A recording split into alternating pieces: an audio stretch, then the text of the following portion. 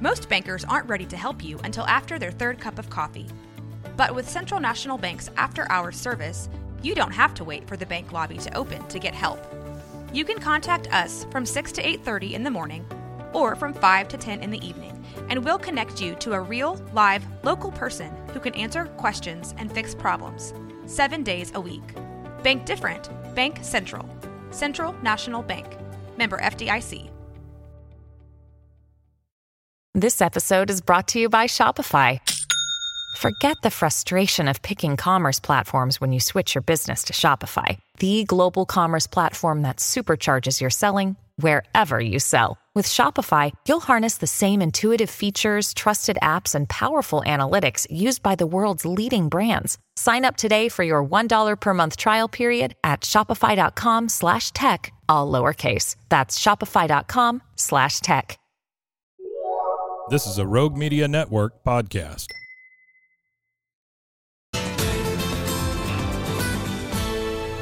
KWTX at 4 starts now.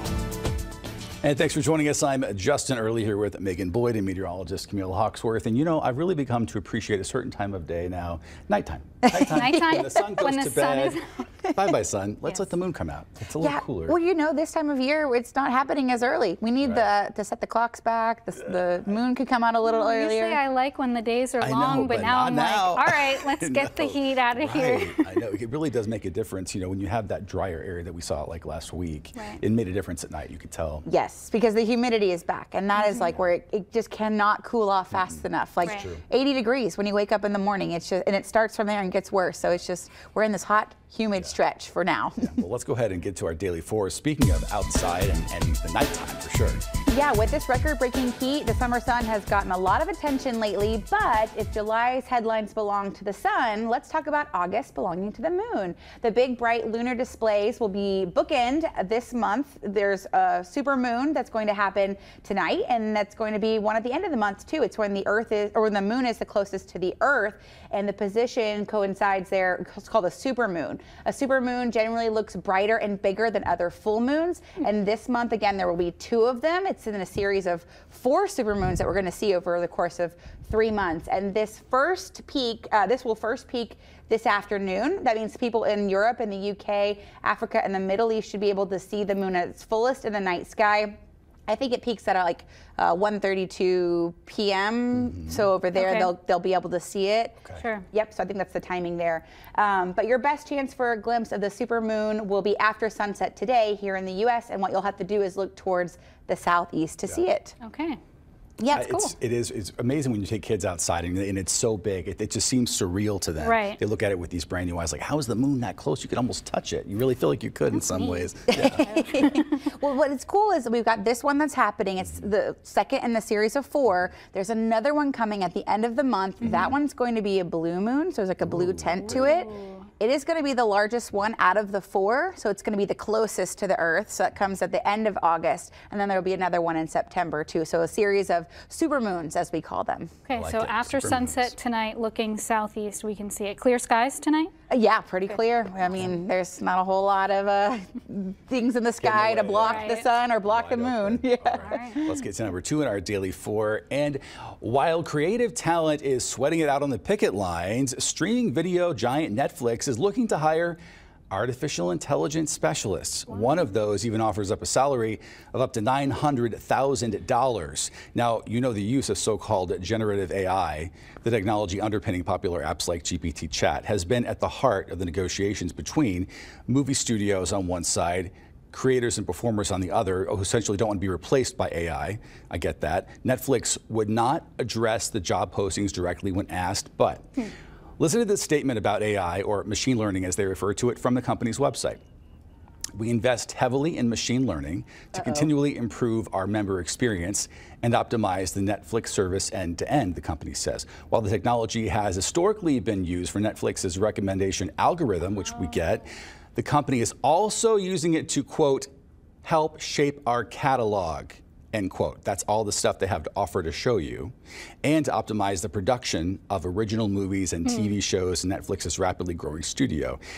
that means to me, if you're using AI to help optimize your catalog, you're probably going to add some. If you watch the show, what was that, Black Mirror? I haven't seen it, but I heard it's this good. Recent season, they even reference this in the first show of the season. They have a Netflix kind of parallel Netflix that's called something else, but they take AI and they use someone's life to create a show, and so it's kind of meta. It's like, wait, it was in the. But what?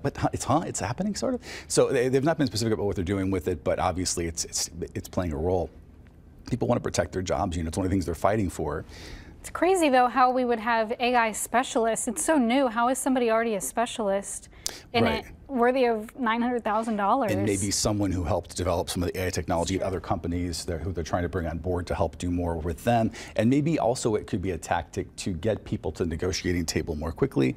Although pretty much everyone's saying on the picket line, they're saying, hey, the studios aren't coming to us to negotiate. Right. So I don't know. It's hard to see how this plays out. And AI, I need some regulation, I believe. The government's looking at different ways to do that safely with respect to people's rights and freedoms, but still. I saw a commercial the other day that was a girl sitting on a chair, and she said, I was generated by AI technology, but using the faces, I think it was like to promote foster care or something. So using the faces of children in foster care, I was creating, and I was like, wait, what am I looking at right now? Yeah. You have to really pay attention. It seems like, at this point, at this stage in the game, there's a glossiness, to some of these AI images that you can kind of tell. But if it gets better and better, the lines get blurred, literally. Yeah. But I feel like money talks, and $900,000 for a position Could for you AI. just give people some raises? Yeah. With that money? Maybe we could. Yeah, that's true. Yeah. Let's go ahead and get to number 3 now in our Daily 4. All right, let's hope there's no artificial intelligence in this one. But Taco Bell facing a lawsuit started this week, guys, and it's accusing the fast food giant of false advertising. A New York man filed the suit in federal court yesterday. It's a lawsuit claiming that Taco Bell's advertisements do not look like the menu items they're actually serving. For example, the man says the Mexican pizza that he ordered did not appear to have the similar amount of beef and bean filling inside. Taco Bell's not responding to these accusations, but there's some photos online where, you know, those, how they make those advertised photos of food across the board, not just Taco Bell, and it's like this big, thick crunch wrap that's this big, and then I think his is, like this thickness of my hand here, so. What do you think? I don't know. Have you seen the advertisement, the way they do the advertisements, where for pizza, like the cheese, like when they start to pull it, it's not actually cheese, it's glue. See, that's what I mean. All those advertised photos. And then the burgers, the ways that they have the patties, they put those little toothpicks in between so they can space it all out. Yeah, and so the lettuce looks nice and the tomato and everything. So of course we're not going to have advertisement photos with what we actually get. But I mean, maybe our standards need to go up on what we actually do get served out at the to-go window. I don't know that I want to see photos on the menu, though, that look like the real. That's a good point, I kind of prefer that they look appetizing on there. I think if you have all the ingredients that you purport to have, or say you're going to have on these items, maybe that's the saving grace. All we do know is that Yum Foods, right, who I think Taco Bell under that umbrella, they have a big legal department, so they probably thought about this already. Sure. So I bet somewhere they figured out how to get out of this. I'm going to guess they're covered. And it can't be the first time this has happened. That's what I'm thinking, because like you said, all those advertisements are not really what you're eating. Yeah, so. True. Anyway, I don't know. Taco pizza sounds good. We'll decide in federal court. Right, let's go to number 4 on our Daily 4. This zoo in eastern China is trying to reassure visitors that their sun bears are not people dressed in costumes. Rumors and conspiracy theories have been swirling on social media after video of a sun bear standing on its hind legs, similar to this one, went viral. And in the video being shared online, the bear looks kind of uncannily human. It's kind of waving at the crowd. And then if you look at the back, you saw at the beginning of this video, at the kind of the behind area, the fur appears to be loose and wrinkled in places, almost like an ill-fitting bear suit. So in response, this zoo put out a statement as if it was written by the bear, who, by the way, her name is Angela. Aww, so Angela writes, Angela pens that her critics just don't understand her behavior as a sun bear. Quote, the zoo director called me after work yesterday and asked if I'd been slacking off by finding a two-legged beast to replace me. Some people thought the way I stand up looks too human, so I will stress again, I am a sun bear. To put it into context, other zoos in China have been accused previously of stocking their enclosures with animals that are not what they seem, like a hairy dog passed off as an African lion and a pool filled with penguin-shaped balloons. So this is not the first accusation. But first thoughts, what do you think? Does it look... That looked like a man in a bear costume. I'm not saying it is, but I've never seen that animal before. You'd want to kind of study the video more. What's your first impression?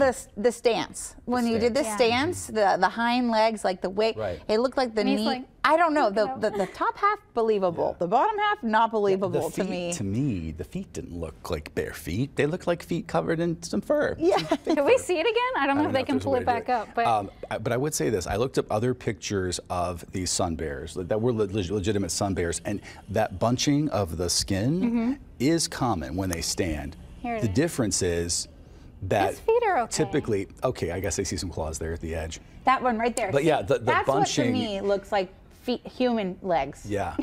But yeah, no, like the way that it's true. Like, it's just standing straight up with the knees.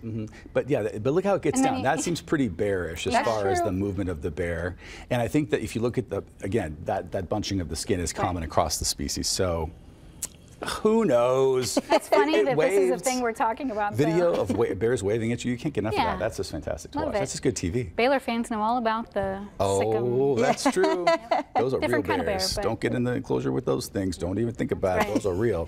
All right, well, coming up, did you know World Breastfeeding Week kicks off today? We have an expert in-house to tell us more about the benefits of breastfeeding when we come back. So World Breastfeeding Week is a global campaign that starts today, and it raises awareness about the benefits of breastfeeding. So the annual celebration began in 1992, takes place every year from August 1st to the 7th. And joining us now to tell us more about World Breastfeeding Week is the co-CEO of the Breastfeeding Success Company, Lauren Reyes. And Lauren, thank you so much for being here. Thank you for having me. Well, tell us a little bit more about the Breastfeeding Success Company and why it's so important and what you're doing for women at Baylor Scott & White. Sure, thank you so much. So Breastfeeding Success is a company that my business partner and I started in order to provide little to no cost lactation services to families as part of their health insurance benefit. We partner with large hospital systems and physicians' offices to be able to provide high quality lactation care to their patients at little to no cost. Very good. And so like we said, this is, Breastfeeding Week where we're raising awareness to it. Can you just kind of talk to us about the importance of breastfeeding education, why it's an important thing for people to do? Yeah, so what we know from the most recent infant feeding practices survey is that 60% of Texas families don't meet their breastfeeding goals. Oh. And that has to do with not knowing if they're making enough milk, not having the education that they need on how to pump when they go back to work, which we know that most American families have, both parents have to work, and then also latch and positioning problems. So that's where high quality lactation support comes in and access to parent education. So we're really excited to be providing that with Baylor Scott & White. It shows a huge vote of confidence in their desire to support their families. And also we're opening a outpatient lactation clinic co-located within Baylor Scott & White Hillcrest in the first week of September. Wow. Yeah, that's coming up really soon. Yeah, that is very soon. So, you talk about how important it is. I know there's a lot of books and a lot of people prep through the pregnancy of what that's going to be like for labor, but then you get the baby and it's like you're kind of on your own. So what would you say are the most common problems that you see when people first have their baby and they say, I need a lactation consultant? Sure, so it starts right at delivery. Having access to a lactation consultant in the hospital is super important because then in real time we can help with latch and positioning. It's really things that you would imagine, just knowing how to latch the baby on, knowing how often to feed them, and it is something that we're not just born knowing. So you do need a trained healthcare professional that's going to walk you through that journey. There are women who are overproducing once they have a baby and they're encouraged to donate. Can you kind of talk about what that process looks like? Sure. So we're really lucky in Texas to have access to two Himbana, which are nonprofit milk banks. One is the North Texas Milk Bank and one is the Mother's Milk Bank at Austin. And we know that breast milk is the safest milk for babies, especially medically fragile babies that are in NICUs or have medical indications for supplementation, other than their own mother's milk. We know that having access to this milk decreases their rate of developing neck, which can often be deadly. So if parents are interested, if families are interested in learning more, they can contact the milk banks and learn how to donate. And at Baylor Scott and White Hillcrest, we are a milk depot, so families can drop their milk off to us. We collected 700 ounces of milk last year, which equated to 21,000 feeds. Wow. Yeah. That's amazing. And that process is pretty easy. Yeah, it's super easy. So I'm not a representative of the milk bank, but you would just call and get a pre-screen, and we know that this is super safe milk. They pasteurize it, and they go through a very intensive blood screen and everything like that. And what would you do to encourage those that are, like myself, kind of going through this process of nursing or breastfeeding their babies? And what would you say to just encourage them on this journey? So we believe that all families with babies need support regardless of how they feed them. And as long as they're making informed decisions, we're here to support them. Yeah. So what we want to, the message that we want to give is that if you see a new family out in public, make sure that they have a safe, clean place to feed their baby and give them those words of encouragement. We know that it takes a village to raise a child, and that's what World Breastfeeding Week is all about. It's amazing, and that's great, and you know, we know that it creates such a special bond too, but it could be hard for a lot of new parents. So this sounds like a really great program and a good week to raise awareness to the whole thing. So we want to thank you so much for being with us today. Thank you. Yeah, we're happy to partner with hospitals to do this at little to no cost and have gold level of lactation staffing. So yes. Thank you. Perfect. Well, thank you for so having much. me. Thank Yes. you.